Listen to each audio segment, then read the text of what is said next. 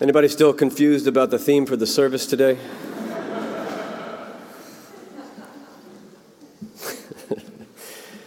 There was a young newlywed preparing to cook her first traditional Jewish dinner on Rosh Hashanah and decided that she was going to prepare her family's famous brisket recipe.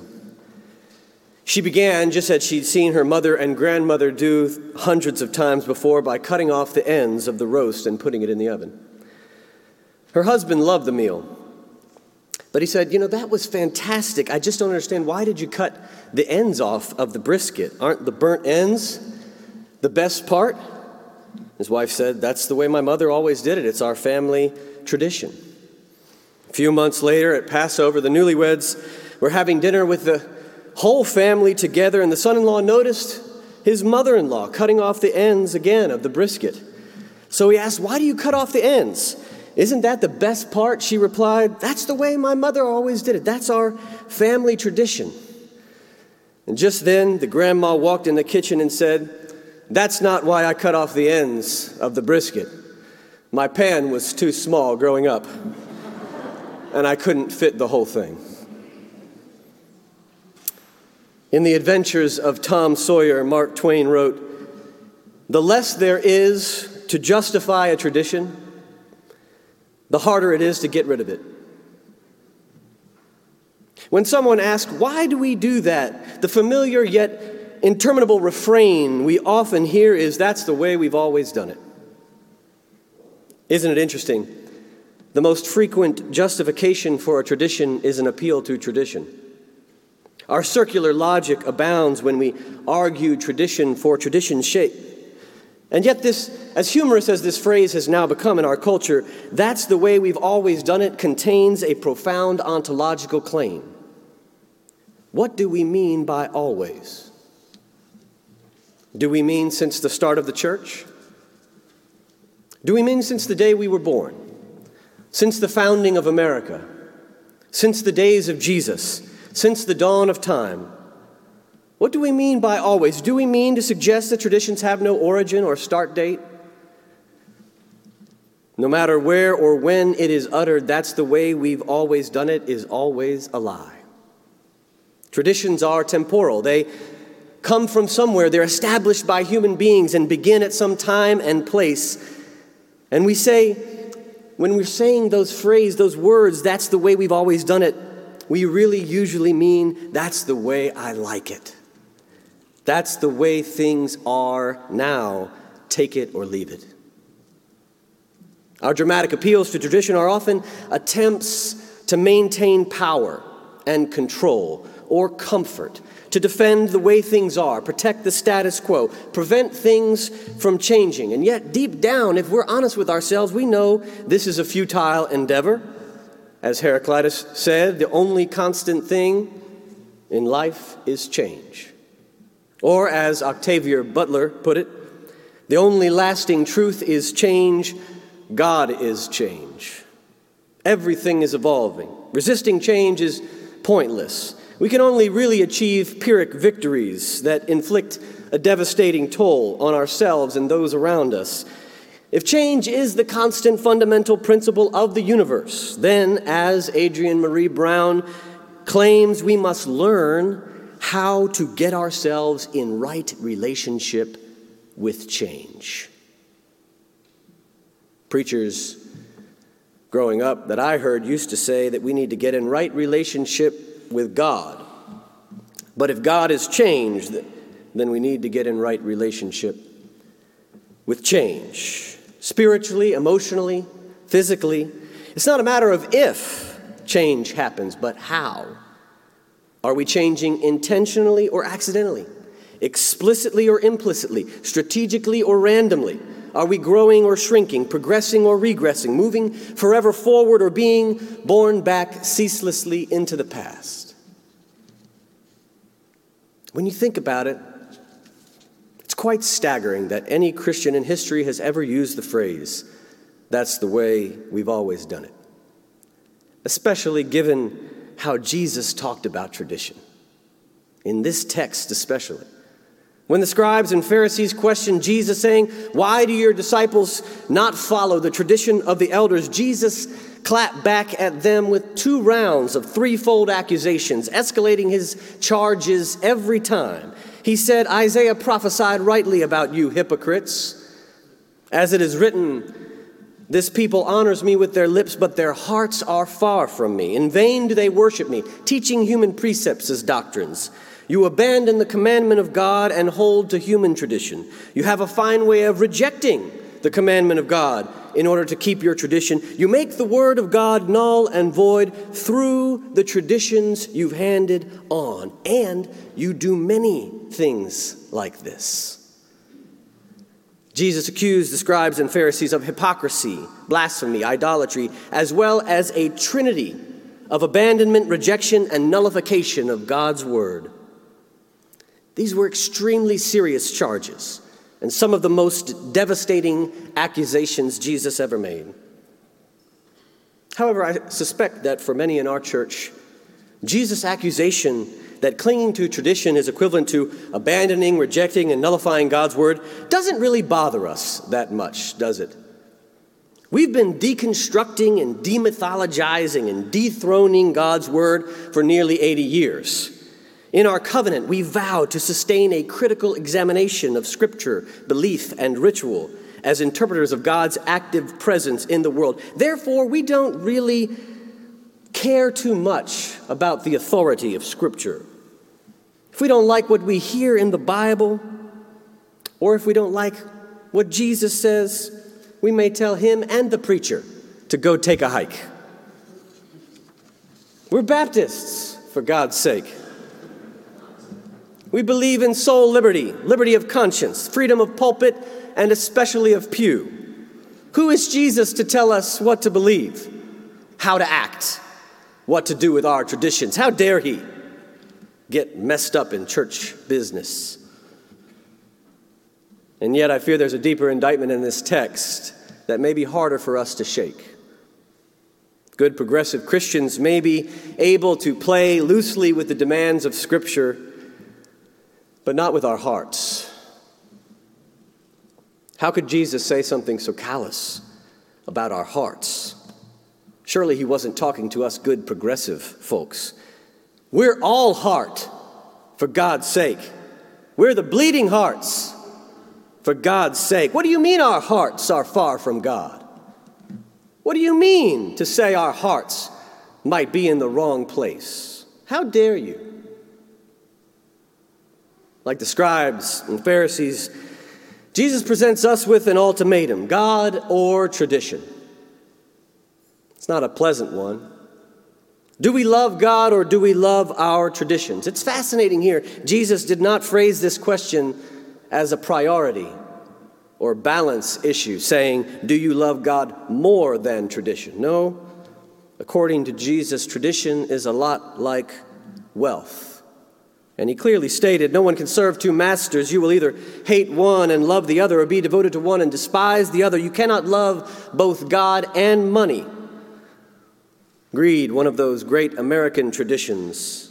And yet, like greed, the love of any tradition, Jesus says, is a force so powerful it can take mastery over our hearts, alienating our hearts from God and other people, putting our hearts in the wrong place. John Calvin famously said, the human heart is a perpetual factory of idols. By this he meant our hearts are an assembly line, constantly churning out many gods who are vying for power and mastery over our souls. I don't know about you, but that's a terrifying image.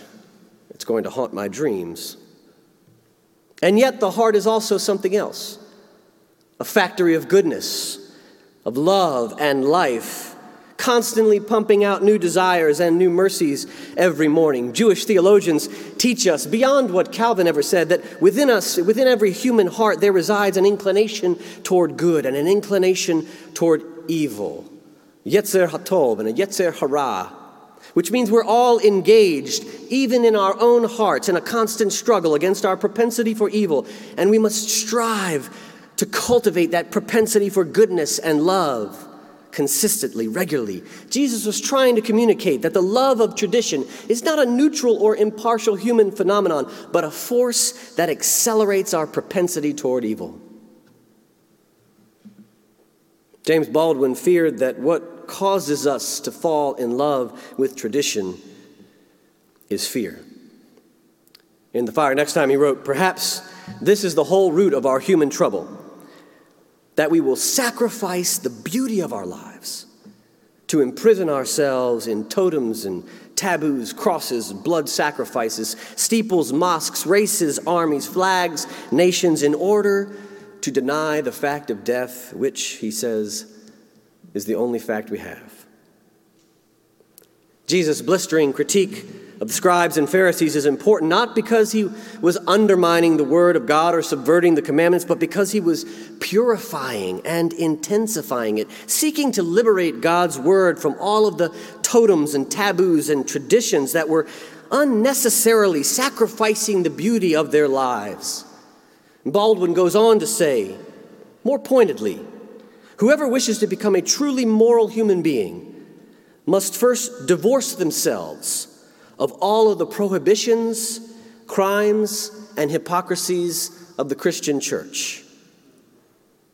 If the concept of God has any validity or use, it can only be to make us larger, freer, and more loving. And if God cannot do this, then it's time we got rid of him. One of the traditions the scribes and Pharisees loved the most was a tradition called Corban.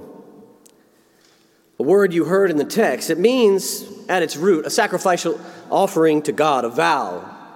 However, Jesus challenged this tradition because it had become a loophole that the scribes and Pharisees were using to shirk their obligations to the elderly in their community.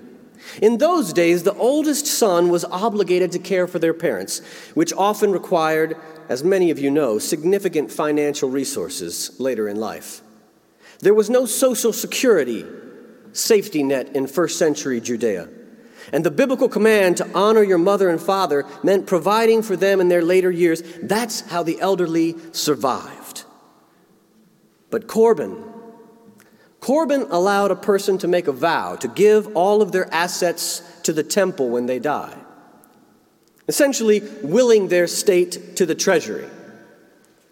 Yet by making Corban, this vow to the temple, the scribes and Pharisees had a quid pro quo situation where they nullified the person's obligation to provide financial support for their parents. And here's the kicker. Even after the vow, they were allowed to retain control of the assets until their death. Now, I don't want the stewardship committee to get any ideas here. The Corban tradition was a heartless act of disrespect and negligence toward the elderly. Jesus claimed the tradition literally nullifies the biblical obligation to honor one's parents. And yet even more slimy, Corban vows were made to seem like a person was giving an honorable religious gesture when in fact they were abdicating their financial responsibilities. The scribes were capitalizing on family distress. When an older son would get out of sorts with their parents, the temple leaders would jump in, offering a convenient solution that nullified the family obligations to fill their coffers. It was unquestionably elder abuse, which is why later in Mark 12, Jesus said, "Beware of the scribes who devour widows' houses and say long prayers for the sake of appearances." He was lambasting the scribal class for hiding economic exploitation of the elderly behind public religious piety. A few weeks ago, I met with a group of senior adults in our congregation and had a fantastic conversation about the ways that COVID-19 had impacted all of our lives over the last 18 months. Afterwards, a woman sent me a very kind note to thank me for my visit. And it reminded me a lot of a note that I read Elizabeth Dowd once sent to Gene Owens many years ago. In the note, she said, "Ben, in your soul, I can tell it is clear. You feel for marginalized people. But please remember, not all marginalized people have skin of another color or are of a different nationality. Some of us are marginalized simply because we are of an older age." She's 100% right. Very little has changed between the first century and today. Many American Christians still try to abdicate our religious responsibilities to the elderly. Corbyn is similar to many loopholes we use personally and corporately, trying to avoid paying taxes which would fund care for the elderly like Social Security and disability and Medicaid. Last year, Louise Aron wrote an article in The Atlantic entitled, "Ageism is Making the Pandemic Worse," and claimed that disregard for the elderly that is woven into American culture is now hurting everyone. Conservative estimates now say that over 600,000 people have died in America as a result of COVID-19. However, 80% of COVID deaths have been people 65 and older. 95% people 50 and older. Americans who continue to refuse to wear masks in public spaces are often putting the elderly at more risk than anyone else. For those who survive the disease, we know that many will suffer under the burden of medical debt for the rest of their lives. Medical debt now outweighs all other personal debt in America, which is a major factor of why 45% of Americans over 65 have trouble meeting their basic needs. But it doesn't have to be that way, does it? In the 38 states where they passed Medicaid expansion, medical debt has been cut in half. Unfortunately, here in North Carolina and the other 11 states where they didn't pass Medicaid expansion, medical debt remains as high as ever. And to make matters worse, a National Bureau of Economic Research working paper from 2019 concluded that states refusing to expand Medicaid has now led to more than 15,000 deaths in a single year that otherwise would not have occurred. Our society may be more advanced than the first century world, but we have our own ways of calling it Corbyn, shrinking from our obligations, abdicating responsibility to the elderly and the vulnerable. Yet Corbyn was just one example of a tradition Jesus used to illustrate the problem to the Pharisees and scribes and defend his disciples' practice of not observing the tradition of the elders. The disciples weren't just looking for laissez-faire ways of dealing with tradition, circing it. There was a much larger issue at stake for them, the issue of ethnic and religious inclusivity. The reason the scribes and Pharisees accused Jesus and his disciples of eating with defiled hands is because they were regularly breaking bread with Gentiles, eating with tax collectors and prostitutes and sinners. That's why he told them in the strongest words, "Don't you see that whatever goes into a person from the outside cannot defile?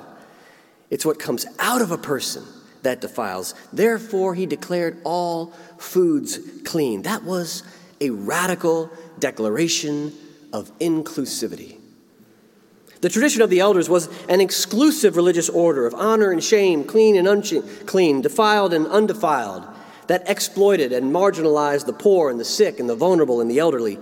And Jesus challenged this tradition because it was standing directly in opposition to the new community he was building, a community where he was hoping there would be no hierarchy of human value, where all people would be included and empowered to practice the radical demands of Scripture and care for the welfare of the weakest and vulnerable members of society. Jesus and his disciples were creating a new humanity and a new kingdom where there would be neither Jew nor Greek, nor male nor female, slave or free, circumcised or uncircumcised, barbarian or Scythian, clean or unclean, honored or shamed, defiled or undefiled, an intergenerational, interethnic, multicultural gathering of people from all walks of life who all believed wholeheartedly that the Spirit had been poured out on all flesh. A community where sons and daughters prophesy, where old folks still dream dreams and young folks see visions, where even men and women who've been subjugated by society are welcome to receive and proclaim the power of God. They were trying to be people with their hearts in the right place, people whose hearts were with God and with the people who have God's heart, the vulnerable, the marginalized, the broken, the beaten, and the damned. And they would not let any tradition stand in the way of welcoming people into this profound community. And neither should we. In her extraordinary book, Lose Your Mother, Saidiya Hartman wrote, "Every generation confronts the task of choosing its past. Inheritances are chosen as much as they are passed on. The past depends less on what happened then than on the desires and discontents of the present. What we recall has as much to do with the terrible things we hope to avoid as with the good life for which we yearn. But when does one decide to stop looking to the past and instead conceive of a new order?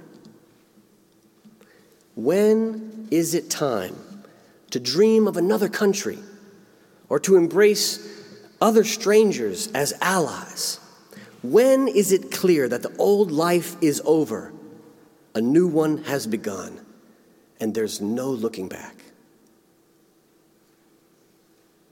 There's no looking back. The Spirit has come, God has come, change has come. And we must conceive of a new order and dream of a new way.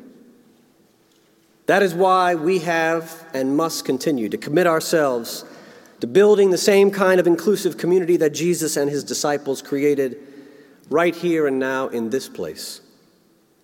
In order to do that, though, we will have to reckon with the fact that Jesus believed the love of tradition was not only a nullification of God's word, but the enemy of an inclusive community. Saying this is the way we've always done it is not going to cut it anymore. The only thing constant is change, and we're going to have to get in right relationship to it. If our mission and vision is to be an inclusive community, then we must take an inventory of our hearts, first and foremost. Peer deep inside that perpetual factory of idols, that garden of new loves, and ask ourselves some very tough questions. What do we truly love about church, about God? Are our hearts in the right place? Do we love God, or do we love our traditions? These are not easy to answer, I understand that. But there is always good news embedded in tough questions. Truly good news. And the good news here is that if we can get our hearts in the right place and get in right relationship with change, just imagine how much better our community will taste. How many more we'll be able to fit around the table. How much more we'll have to go around as we share together when we stop cutting off the ends. Amen.